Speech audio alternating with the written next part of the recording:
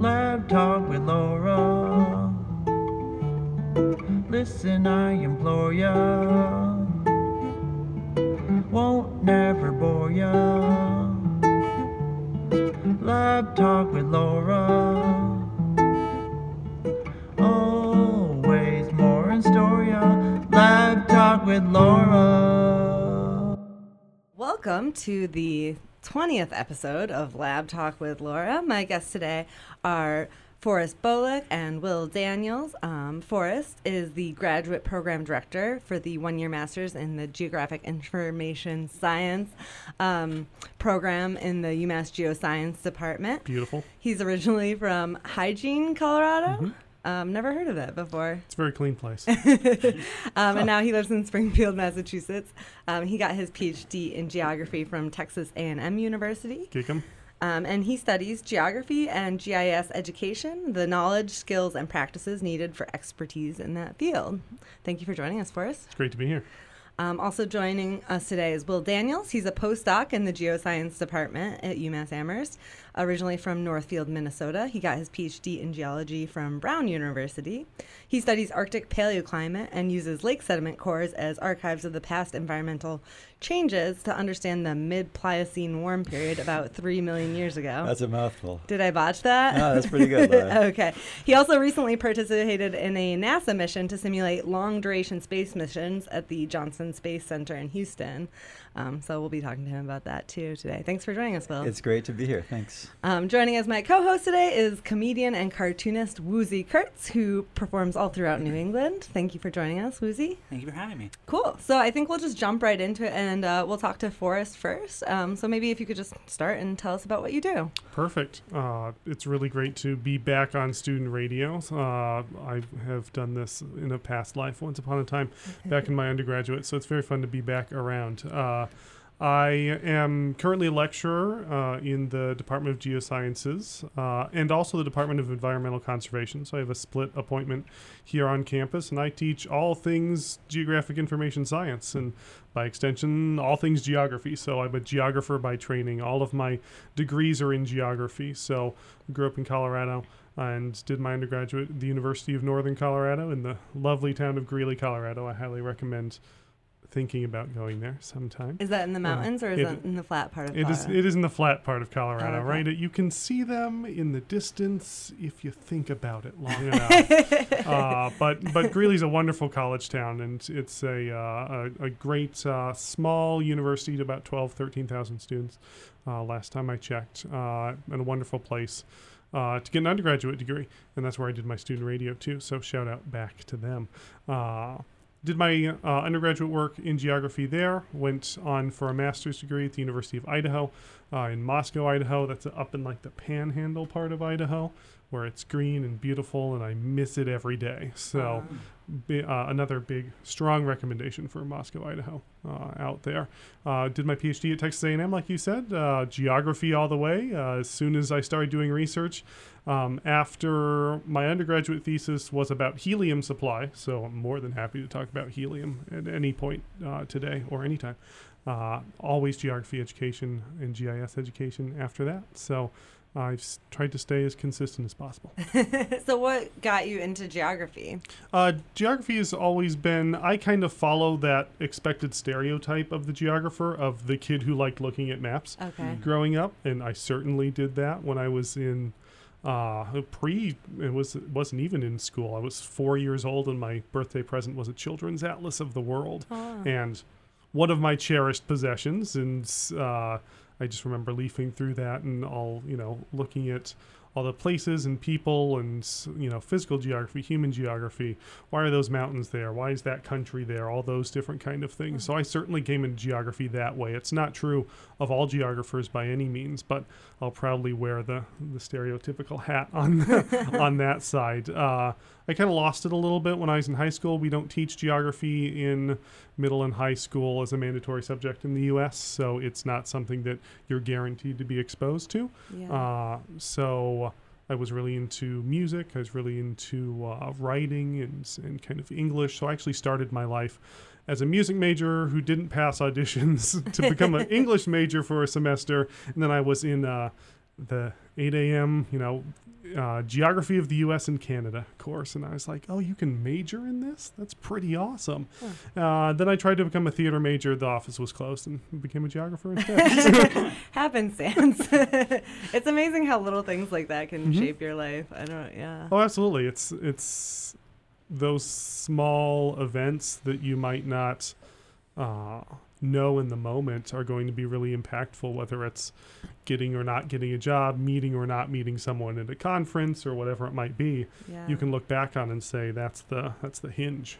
Yeah, somebody just like left early from the theater department and now you're a geographer. I love doing theater design, like stage design, lighting design kind of stuff. That was I had a ton of fun doing that, and but the geographers were there, so it's a good thing to be. Nice.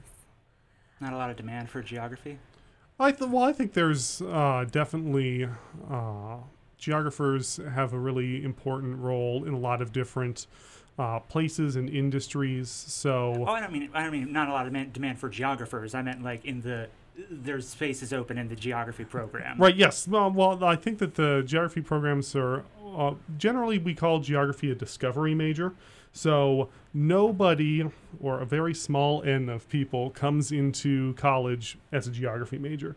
So when I was in my undergraduate, I worked new student orientation. So for 2 years, just kind of like what's going on around campus right now this summer, all the new freshmen come in and they are selecting their majors and selecting their coursework and doing all of that. I worked new student orientation for 2 years as an undergraduate, and we had one geography major in 2 years. But our classes were I think about 20 students every year. So obviously the geographers are coming from someplace, and usually it's kind of like my experience. You take a class and you say, oh, this is something I can major in. This is something that has pretty strong career paths, especially with the GIS stuff. It has broad application in a number of different fields, and people say, oh, I'm going to go get that major. I love that you've referred to it as a discovery major for geography, because it's like, it's all about like finding new places and stuff and mapping them out. Exactly. Gotta Yeah. figure out the landscape, and then you can know the way you're going. Yeah. Yeah. I recently bought, I just moved and I bought a shower curtain that's a map of the world, and it's so deeply inadequate that they completely left Antarctica out of the picture because I think they were just like, that's inconvenient. Like it's one of the, I forget all the names of the different projections. It's one of those old projections that makes like Canada look like it's half the world. The Mercator projection is not kind to Antarctica. Yeah. So Forrest, as a geographer, do you have a favorite or least favorite projection? I love the Waterman butterfly projection is my favorite by far, because it looks like a butterfly, and it preserves, I think it's the neatest way to preserve a lot of the aspects of shape and area without hugely distorting things. Mercator is the worst projection. But also the most common one. But also right? the most common, and Mercator served its purpose. So this is something that I talk about. I teach an Introduction to GIS course every year, and we talk about how we really trust maps. When someone hands you a map, like a road map, or you're looking on Google Maps or something, you believe it. It's a map. It's a very authoritative thing. It's a very authoritative artifact. And so when we're looking at something like the Mercator projection, well, that's the map that's been on every classroom wall since post-World War II. That's the map that we did a Google image search for map of world right now, probably a Mercator projection would pop up. And so it's just become the, kind of the standard, this is what a map is. But it's not, the Mercator projection is not designed for us to understand area, because it distorts area widely. That's what the Mercator projection is really good at. Doesn't Greenland look like really a lot bigger than it is? Yeah, absolutely. It looks like it's like the size of Africa on the Mercator projection. Exactly. Yeah. So on the Mercator projection, Greenland appears to be the size of Africa when it's really like an 11th of the size of Africa. You could fit 11 Greenlands into Africa. But because of the Mercator projection's distortion of area as you go away from the equator, everything looks massive. It's why during the Cold War, the U.S. government preferred the Mercator projection, because it made the Soviet Union look big and scary. This big presence in the, it was always in the top right corner of the map, right? Because they always split it in the Pacific. and so it made them look big and scary. Yeah. But the Mercator projection was designed for a purpose. It's a navigation map. So when Mercator, who designed this projection back during the 1700s, created the projection, he created it so that people could make the sea trip from Europe to Africa to North America and back, and do that in a way that it wasn't the shortest route, but it was the easiest way to navigate. You could draw the angle on the map and say, set a heading for whatever, and you would get there. Wouldn't get it the fastest way, wouldn't get there the shortest way, but it was easy. Huh. And so the Mercator projection was used for navigation. We just have never gotten away from it. Can I ask an important question? Yes. How big and scary is the Soviet Union actually? It was the largest country in the world, and Russia still is the largest country in the world. So it's just not that big and scary. Okay. Is it true that the Mercator projection makes everything in the southern hemisphere look smaller? It seems like it to me. So it's the distortion in the Mercator projection. When you're turning a sphere, right? The Earth is round, which I hope isn't news to anybody. But the Earth is, and it's roundish. It's not a perfect sphere. It's an oblate spheroid, and that's a different. Crumbling. It's roundish. The Earth is kind of round. And when you turn a kind of round object onto a flat plane, distortion happens. Mm-hmm. The classic experiment to do this is to take an orange or like a clementine or something, draw the continents on there as best you can, and then peel it apart and see if you can keep it perfect as you're doing that. And there's going to be tears, and there's going to be flattening, and things are going to look smushed and weird. And that's the best tactile way to do this. It's a great experiment whenever you happen to have oranges lying around and you want to play with them. So that distortion can come in a lot of different ways. You can distort the area. You can make things look bigger or smaller. You can distort the shape so they look smushed or stretched or stuff like that. You can distort direction so that there's no true north, or that your directions are not accurate as to how they would be on the planet. And you can distort bearings. So if I'm walking, at this angle on my map, might not be actually walking that angle on the actual planet if you were using it that way. So Mercator preserves that directional, that bearing. I'm going this way, and I'm actually going this way. So I'm going to head my ship off the coast of England, and I'm going to Cape Cod. I'm going to go to Cape Cod because that's what Mercator preserves. But if I was trying to calculate the area of things, wildly distorted. So the Mercator projection, the further away you get from the equator in either direction, the more the area is distorted. So that's why Antarctica got chopped off of your shower curtain, because the distortion eventually it reaches infinity, so you'll have an infinite Antarctica at the bottom of here. So the floor of my bathroom is actually Antarctica. Yes, the floor of your bathroom is Antarctica. Yes. So you brought up helium. Mm-hmm. So maybe could you elaborate on what you studied with helium? I love helium, and helium is something I don't get to talk about enough. So we're talking about helium, like what people put in balloons. Exactly, Yeah. and you shouldn't put it in balloons is the first thing. The most important takeaway is stop putting helium in balloons because it's more important of a resource than that. So when I was in my undergraduate, I was in a program called the McNair Scholars Program. It's named after the astronaut Ronald McNair, who was one of the first African-American astronauts. He got his PhD from MIT. He was an incredibly smart and wonderful person. He fought to integrate his town's library when he was 9 because he wanted to go read some books, and the lady said, well, you can't check books out here because you're not white. And he got his library integrated. So wonderful story. He tragically died on Challenger, though, and so a program was created and named after him to encourage students from underrepresented backgrounds to get into the sciences, to go to graduate school, get PhDs and do all that kind of fun stuff. So as a first-generation student from a low-income background, I was qualified for the McNair program, and so I got to join it. And one of the parts of the McNair program is do research. And so I said to myself, as a geographer, I could do research on just about anything. And one day, my dad works for an aerospace company. I was home, and I said, how's work? And he usually doesn't talk about work because a lot of classified stuff, but he said it was hard to buy helium today. And I was like, well, where do you buy helium? Where does helium come from? How would I obtain some helium if I were in the helium obtaining business? So I did my McNair Scholars thesis on helium. And as it turns out, do we know where helium comes from? Stop and Shop. No. Oh, Good guess. thank you. I know that helium is important, but I'm realizing I have no idea where it comes from.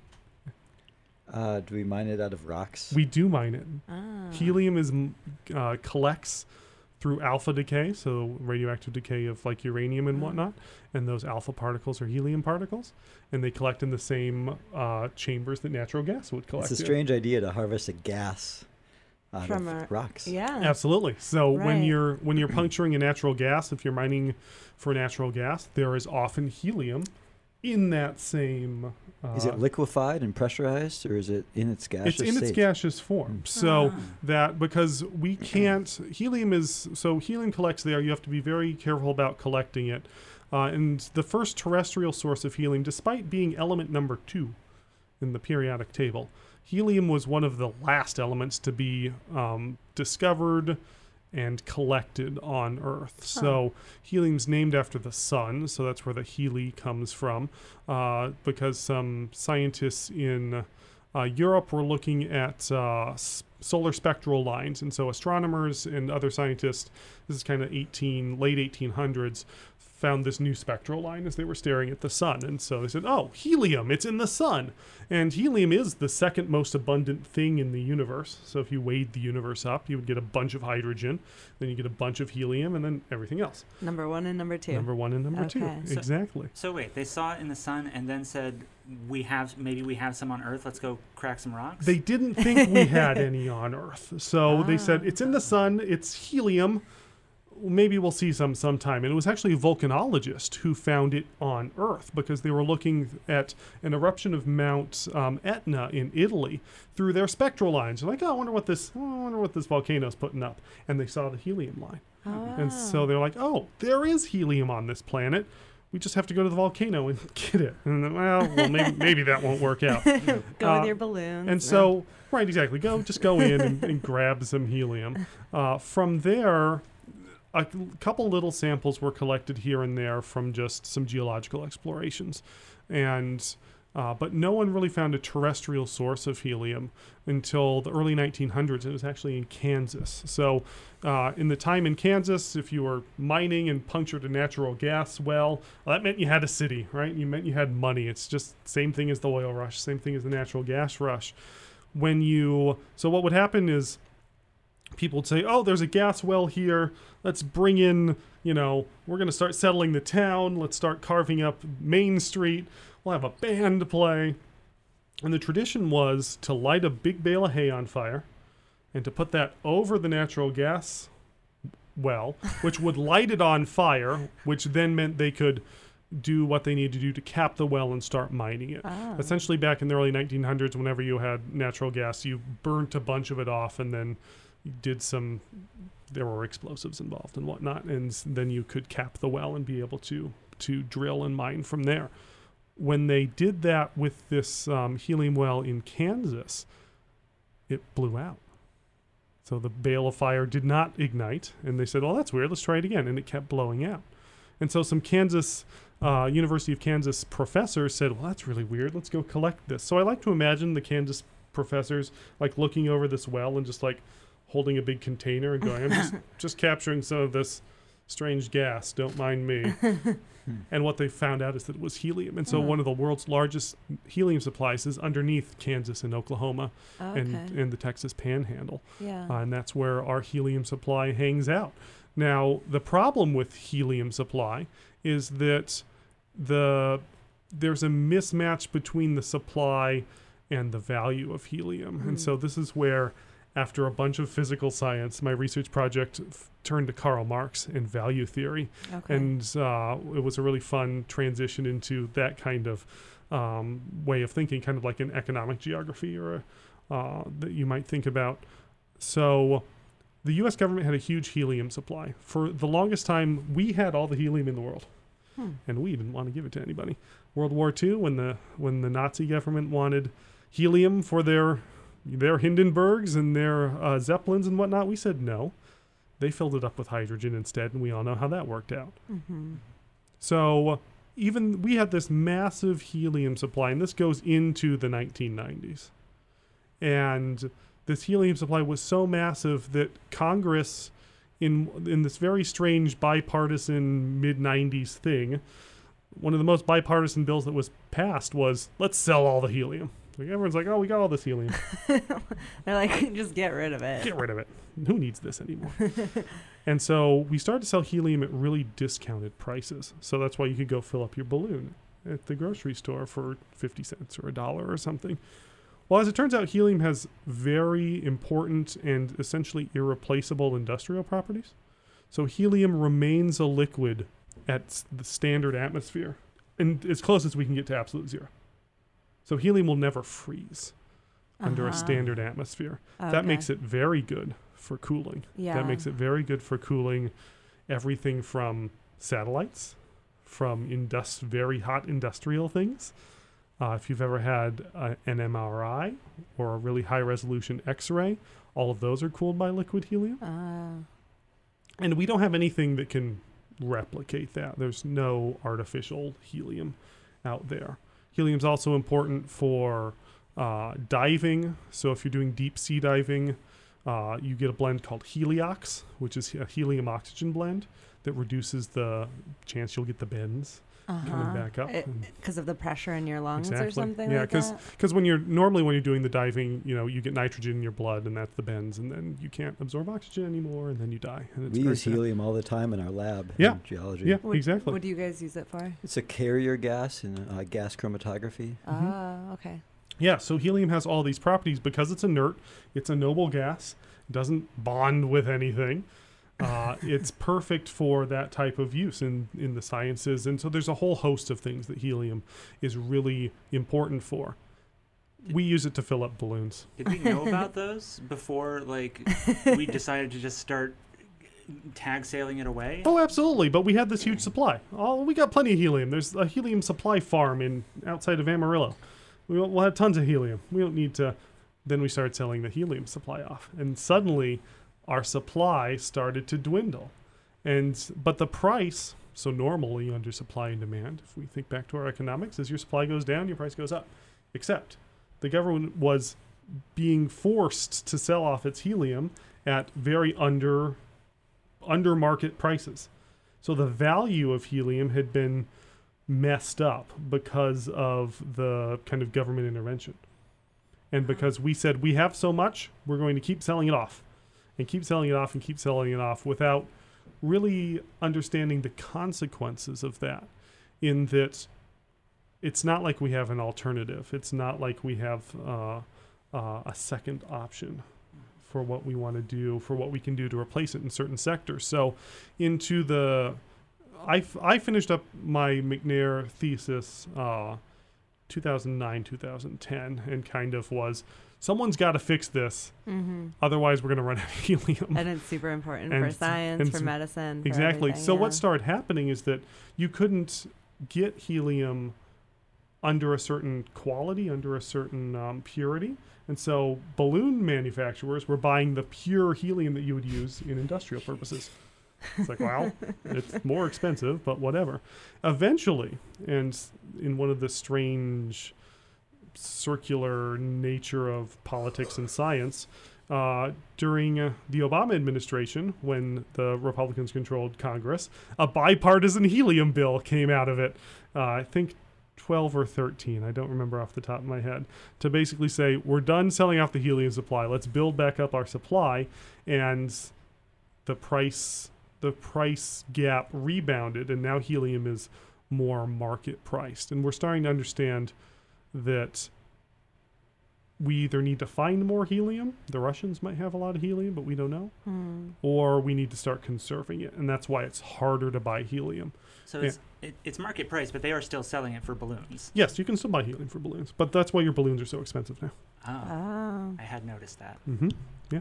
So we really need to think about helium as a non-renewable Absolutely. resource. Yeah, helium is non-renewable. And why can't we concentrate it out of our air? So Yeah. there's not a lot of helium in our atmosphere. So that is how we distill other noble gases like argon. You can essentially fractional distill argon out of the atmosphere and some of the other noble gases. Helium is unique in another way in that it's the only thing that can leave our atmosphere, besides Ah. rockets and stuff. But helium helium is lighter than air. That's why your balloons go up, and eventually it gets up into the upper atmosphere, and then it concentrates at the poles. The poles where the magnetic field is weakest, and the solar wind can actually sweep the helium away. Oh, So helium is entirely non-renewable. It is, and it is also very difficult to capture and to recapture. You can create it if you're very good at nuclear fusion, but we're not good at nuclear fusion. Okay, so. yeah. So, you recently got a big grant from NSF. Do you want to talk about that and like what your plans for that are? Or? Yeah, absolutely. They're not helium related. Yeah. Unfortunately. Changing directions. So I was recently awarded a grant with some partners at the University of Minnesota, University of Southern California, and the University of Illinois Urbana-Champaign, which is the main Illinois campus. And we are going to work on a project. Generally, you can think about it as an hour of cyber infrastructure. The primary goal is to design learning modules based on Jupyter notebooks, Jupyter notebooks are really fun, interactive, it's like a coding platform. So you would load up a Jupyter notebook either from your computer or from a web browser and learn some kind of coding thing. So you might go through a Python lesson and learn the basics of how to write a loop or something. Or you might do some kind of analysis on a data set that is being hosted on a computer someplace, and then you can learn how to analyze it and then do your own analysis, and it all exists in the browser. So you don't have to go out and buy a supercomputer. Oh, You don't cool. have to go out and pay all those server costs and stuff. Yeah. Instead, it's all built up and available for you in that Jupyter notebook. So our goal is to build 17 of those modules along topics of cyber literacy. So the same group and I have written a paper that'll be coming out soon in the Professional Geographer on what is necessary for cyber literacy and kind of 21st century GIS. So there are the classic components of knowing, spatial analysis, spatial literacy, fundamentals of GIS and geography. How do things relate to each other? How do you analyze spatial patterns? How can you discover, spatial interrelations, and what are the right methods and tools for all that kind of stuff?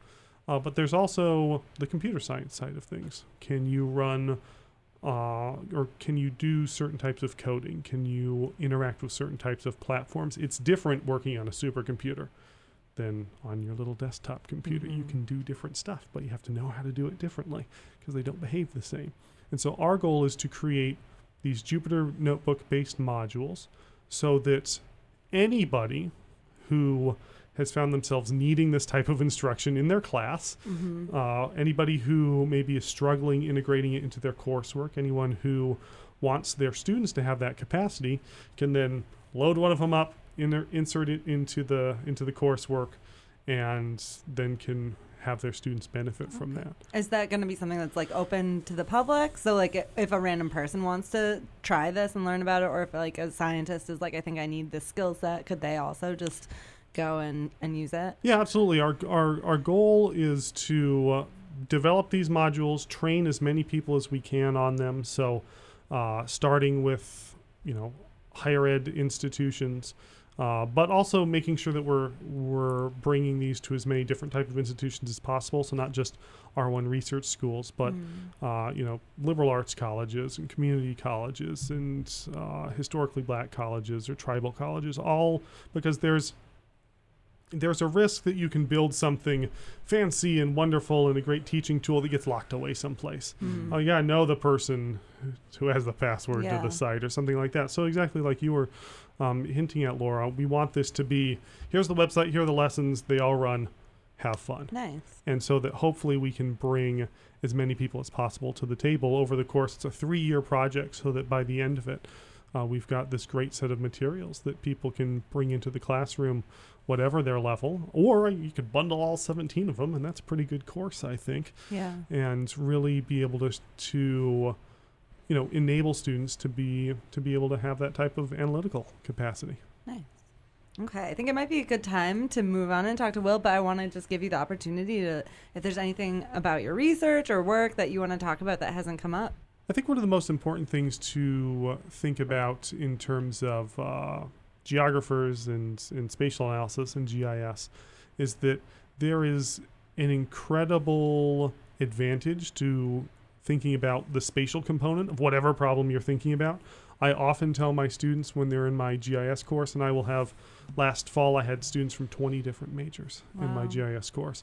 And GIS and spatial thinking and geography in general is broadly relevant to most science and most of what we're thinking about. Yeah. So if as people are thinking about whether you're a student thinking about areas to go into, whether perhaps you're a researcher thinking about different ways of thinking about programs, there's some pretty interesting and fun work going on in geography departments all over the place.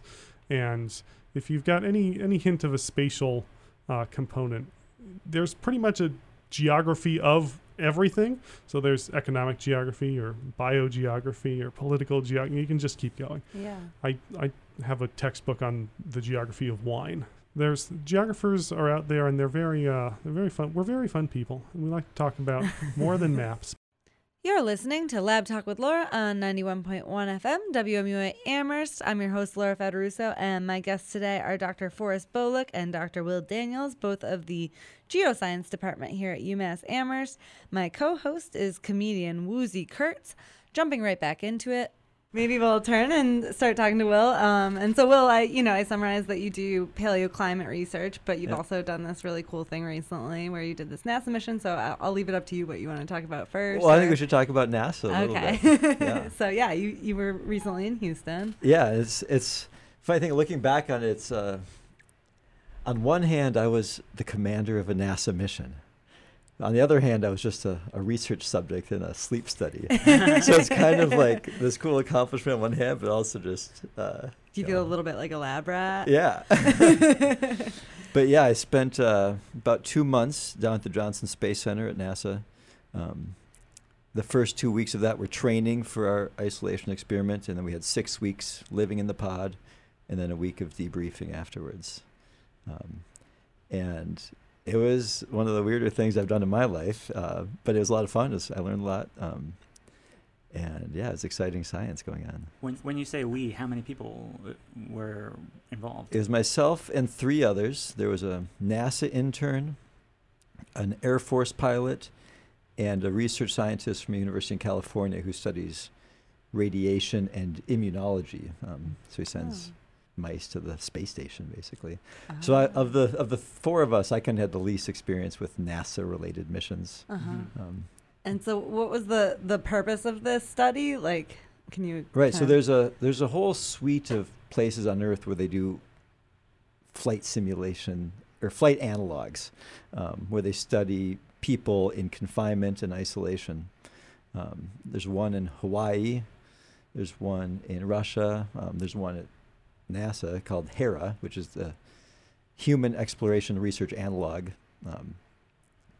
And their goal is to kind of understand how people are going to exist in spaceships so they can kind of optimize the systems for those long-distance missions. For example, one of the challenges that astronauts are going to face is as soon as we leave low Earth orbit, to go to the moon or Mars or asteroid, wherever we're going to go, there's no longer sunrises or sunsets. There's no circadian cycle in light. Plus, you're living in a tin can anyway, so there's not sunrise or sunset. So our sleep schedule can get kind of wonky. And our sleep then is regulated by the lights internally inside the spaceship. And so they're kind of trying to optimize what intensity of light, what color of light, what's the timing of light shifts, etc. And in general, they're trying to develop a fatigue model under different lighting environments. And there's a lot of other variables as well that they're interested in, but that's one of the main ones. What does a fatigue model mean? So fatigue model is just like over the course of your day, you'll be more alert and more tired at different times. So example, when you first wake up in the morning, the first 5 minutes, you might still be wiping the sleep out of your eyes and you can't function. 5 minutes would be 10 minutes. I don't know. Would be fast for me. I'm gonna think 2 hours, but. But over the course of the day, that your energy, your alertness kind of ebbs and and comes back. And so one of the ways we test that is what they call the PVT. Stands for the Psychomotor Vigilance Test. But that test is basically, we have an iPad, and it's just a black screen, and there's a little gray box in the middle of it, and you're watching it, and once in a while, numbers will start counting up. And you have to hit the screen as soon as you see the numbers. And they're basically milliseconds counting up, and the faster you hit the screen, the lower the lower the number will be. And you do that 50 times in a row, first thing when you wake up, and you do it again an hour later, and then an hour later, after lunch, after you exercise. At different times, we'll do the PVT, and that's kind of one of the main metrics of our fatigue or alertness. So that's one example of how they're kind of measuring that. Yeah. What are you doing with the rest of your time? So, yeah, because this is a sleep study, we were limited in how much we were allowed to sleep. We were limited to 5 hours per night, Monday through Friday, and then we had 8 hours on Saturday and Sunday, so we could kind of recover.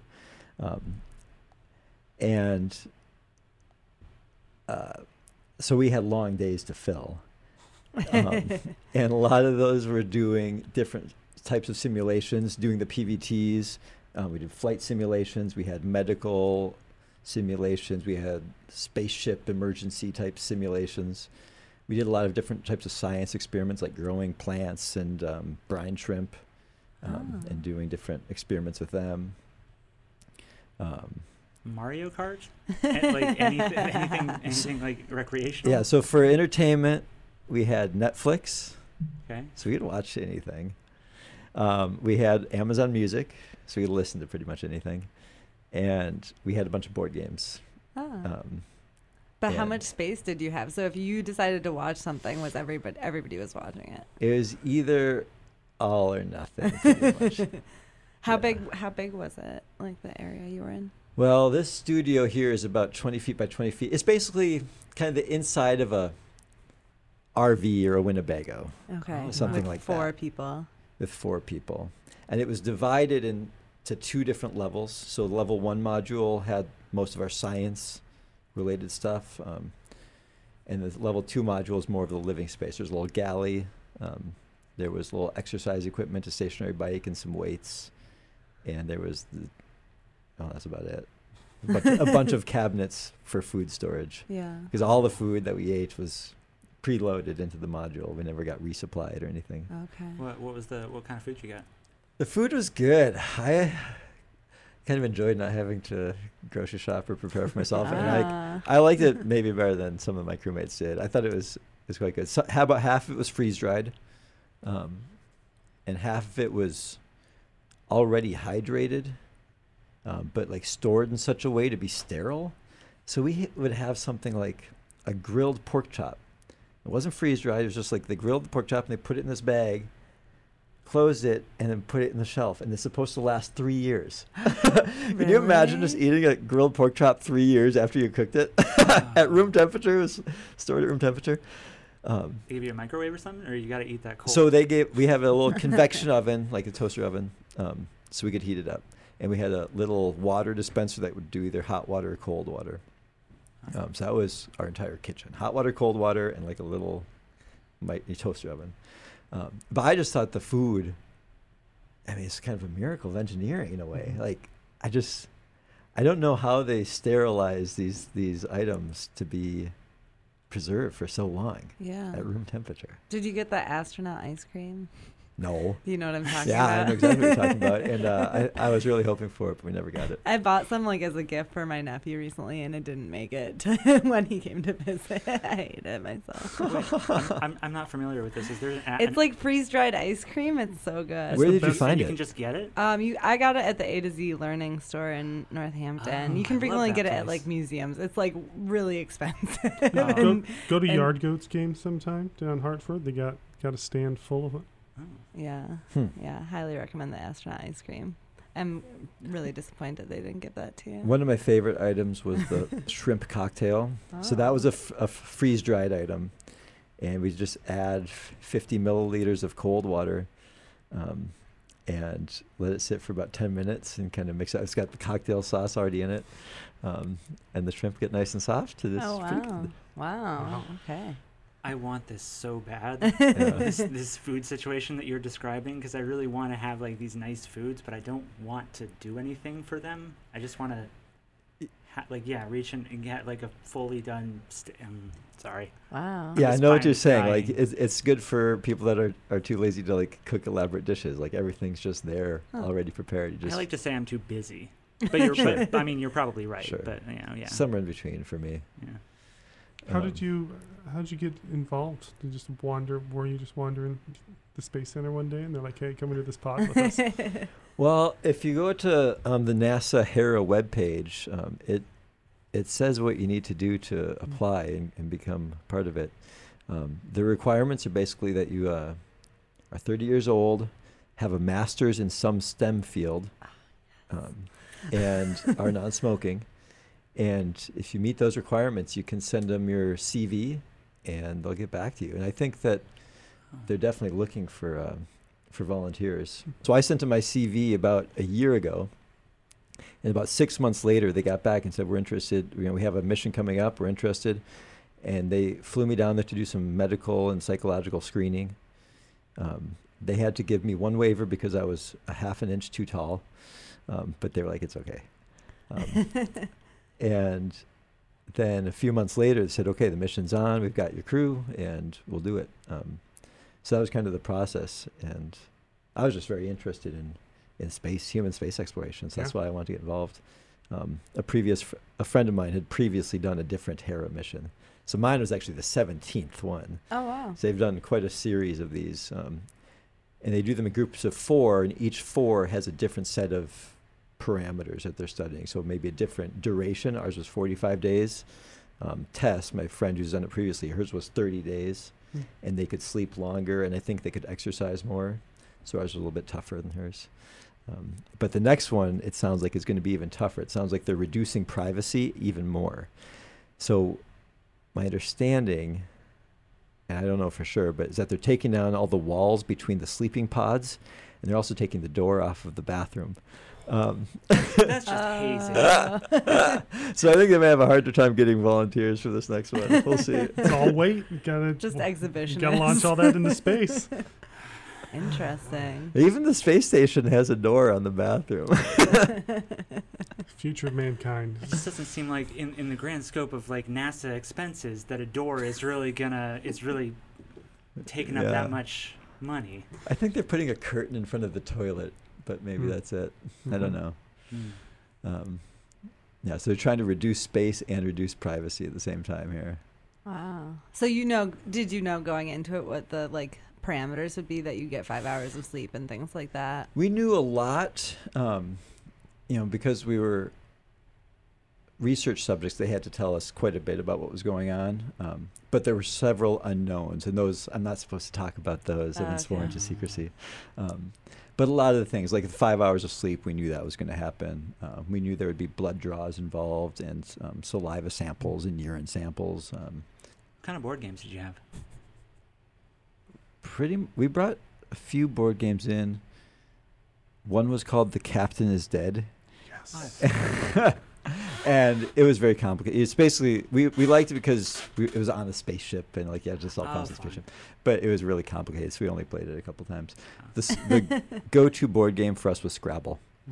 It's a game that's stood the test of time, I think. Yeah. Stood the Wait. test of our HERA mission. Was there anybody on the do you call it a mission? Yeah. Yeah. Was anybody on the mission like designated as captain? Just that would make that game a lot more I was the loaded. commander. There was no captain, but I was the commander. Okay. Oh, okay. Did that afford you any extra either responsibilities or perks? No.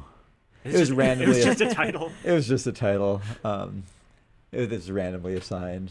Maybe I could have pulled the commander card and started giving orders, but I never did that. And maybe that's one of the things they're trying to look at, is like how easily the do people psychology fall into of- those roles. Yeah. Right. Yeah. See if you become a monster. Yeah. Yeah. I was not. But you a stayed dictator. humble as commander. Oh yes. I was the commander. There was also a flight engineer and 2 mission specialists. So that's how our crew is divided up. Equally meaningless. All equally meaningless. At least there's In a way, balance there, then. Although one of our flight simulations that we did, it required all 4 team members. And myself and the flight engineer were working together to fly our little space pod that could, our ship overall was called Graphos, and that's the ship that would take us from Earth to the asteroid. But when we got to the asteroid, we took a smaller ship that kind of detached from Graphos, and we could fly it down to the surface of the asteroid and do our geologic sampling and whatnot. And so during those flight simulations, the flight engineer and myself would fly that spaceship, and the 2 mission specialists would go into the airlock and don Oculus Rift goggles, and they would do the EVA, so extravehicular activity. They would pretend to leave so they would start out inside our little space pod. Then at one point we'd open the doors, and they would come out, and they would float down to the surface of the asteroid, and we could see them in our screens and direct them to different rocks and sites to sample. And they were controlling themselves with a PlayStation 4 controller. For the spaceship itself, we had 2 joysticks. One that gave the rotational control, so it would spin the ship, pitch, yaw, roll.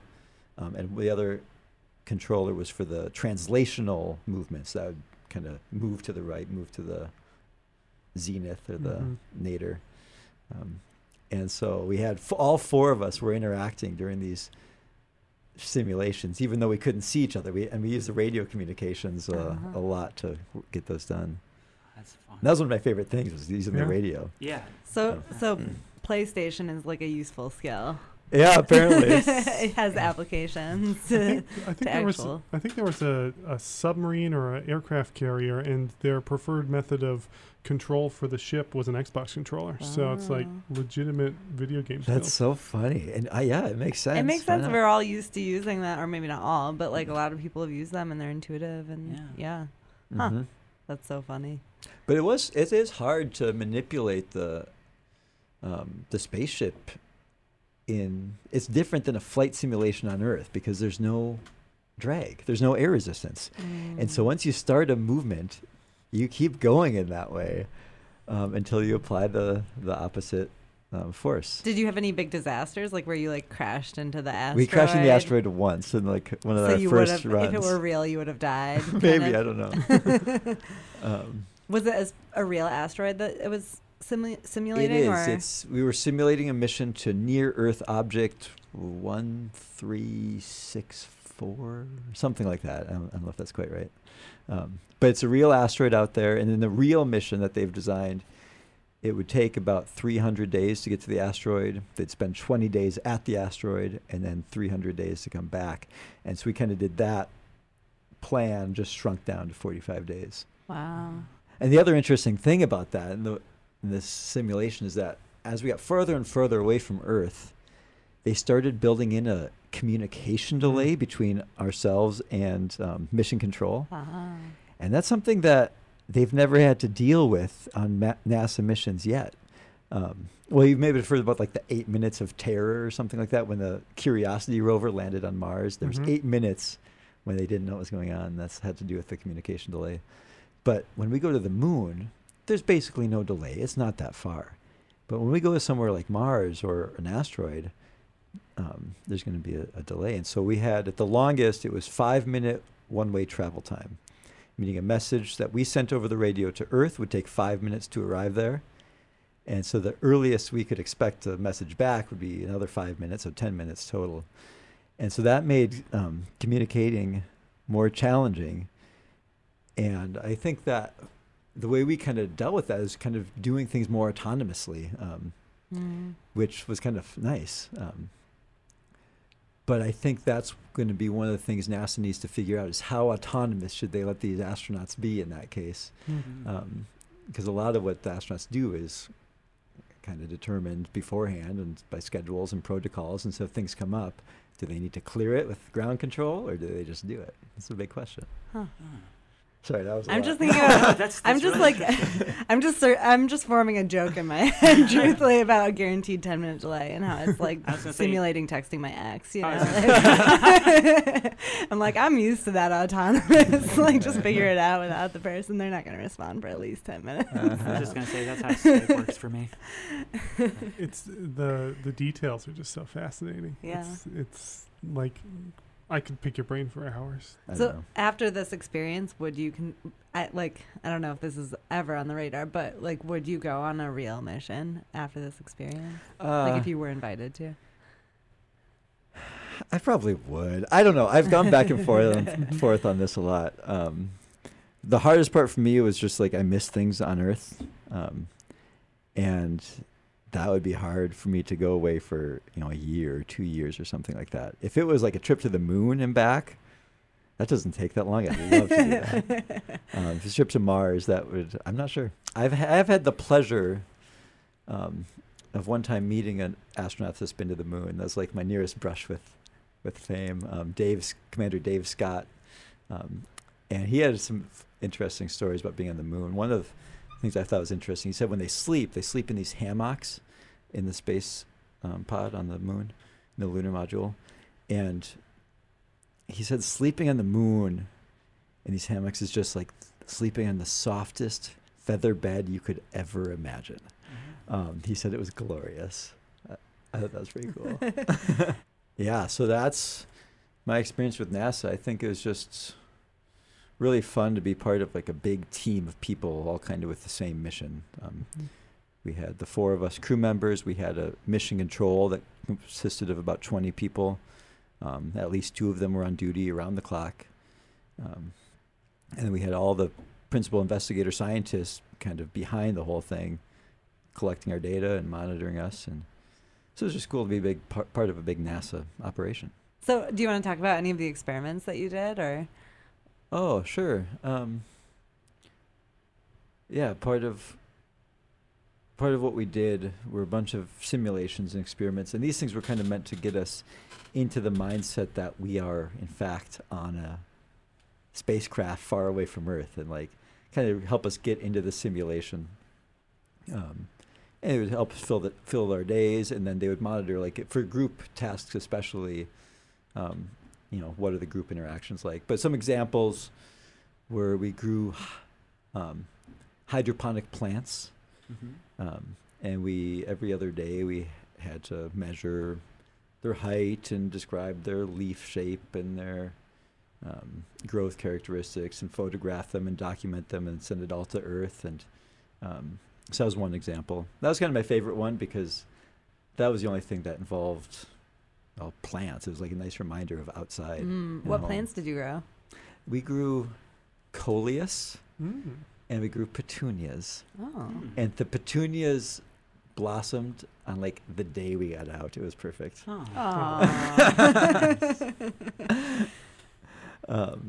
Yeah, that was nice.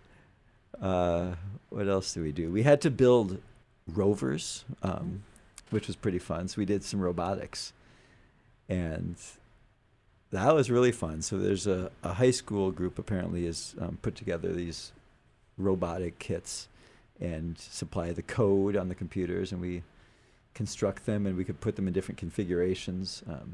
So we spent about 1 or 2 days a week working on our rovers. That was pretty fun. Some of the other biological monitoring that they did of us consisted of blood draws, urine samples, saliva samples. I think they were looking at viruses in the saliva. Stool samples, ECGs, EEGs. When you were doing all the samples and stuff, were there like medical people who popped in, or did you have to do all the sampling yourself, like the blood draws and stuff? So most things we ourselves, the blood draw were the exception. Mm-hmm. And the blood draws were done in a funny way to minimize Right. contact Yeah, because they yeah, didn't yeah. want us to have any contact. And so on blood draw days, we would set up the airlock with a black curtain across half the room.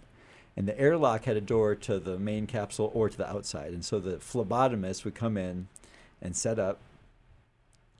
and let us know when they were ready, and then we would enter the airlock, stick our arm through a little hole in the black curtain, and they would draw our blood. We called her or him, I don't know.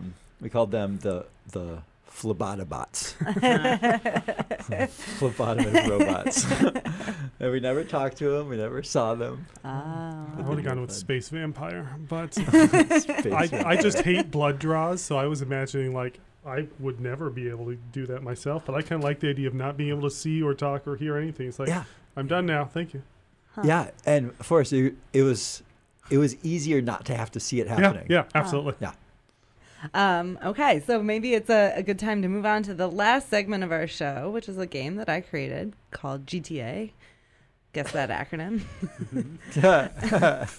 And so the way that this game works is that my guests have provided me with some acronyms that are commonly used in their field. Then we're going to make my co-host, Woozy, try to guess what those mean. And then our guests will jump in and tell us what they actually mean. And yeah.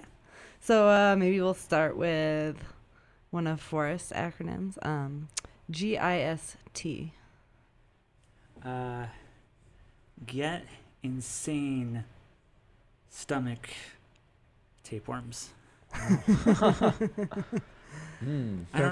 don't know if that necessarily relates to your field, or if you were.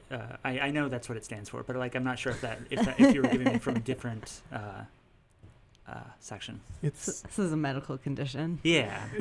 Well, it's more of an aspirational thing. It's like, yeah. You're really close. Yeah. Yeah.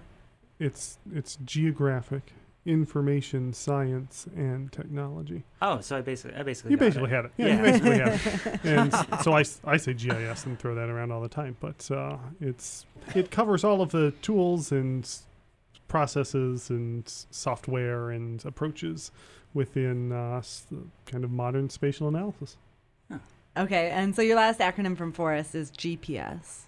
Oh, global positioning system. Hey, congratulations. Yeah. 1 point for Woozy. Yeah. Who's keeping track of these, by the way? These points. WMUA. Great. They'll distribute prizes to the Cool. appropriate parties at the end of Time. the century. Alright. Okay, your next acronym. You heard this one during the show, but do you know what it stands for? HERA. Oh. Did you actually say what this stood for? HERA. I did say. Okay. Let's see if you were listening. Pressure's on. This is actually one of those attention span surveys. I stopped taking my Adderall recently. Okay. Helio. It's okay. I won't be offended. No. Damn. All right. Sorry, go on. I'm just gonna do my own thing Yeah, then. go on. Hera. Helio, electronic, radio, antenna. That Ooh, sounds that super technical. Yeah, it sounds real. Yeah, If I it want- doesn't exist, they should make it. I think so. That's a good one. Was he right? Bzz. The answer is Human Exploration Research Analog. Oh. And that's the name of my NASA mission. Cool. Well, that's the end of our show. Thank you so much for joining me, Will and Forrest and Woozy. Thanks for having us. This was a ton of fun. Thank you. Yeah, it was great. All right. Nice. You just listened to Lab Talk with Laura on 91.1 FM, WMUA Amherst. I'm your host, Laura Fedruso. My guests today were Dr. Forrest Bolick and Dr. Will Daniels. My co-host was cartoonist and comedian Woozy Kurtz. The jingle at the beginning of our show was written and produced by Matt Woodland. You can check out Lab Talk with Laura on Facebook and iTunes and SoundCloud. Give us a like or a subscribe or a share. Online hosting of Lab Talk with Laura is supported by the Emmerich Labs in the Polymer Science Department. Thank you so much for listening. Keep it locked to 91.1 FM, WMUA Amherst.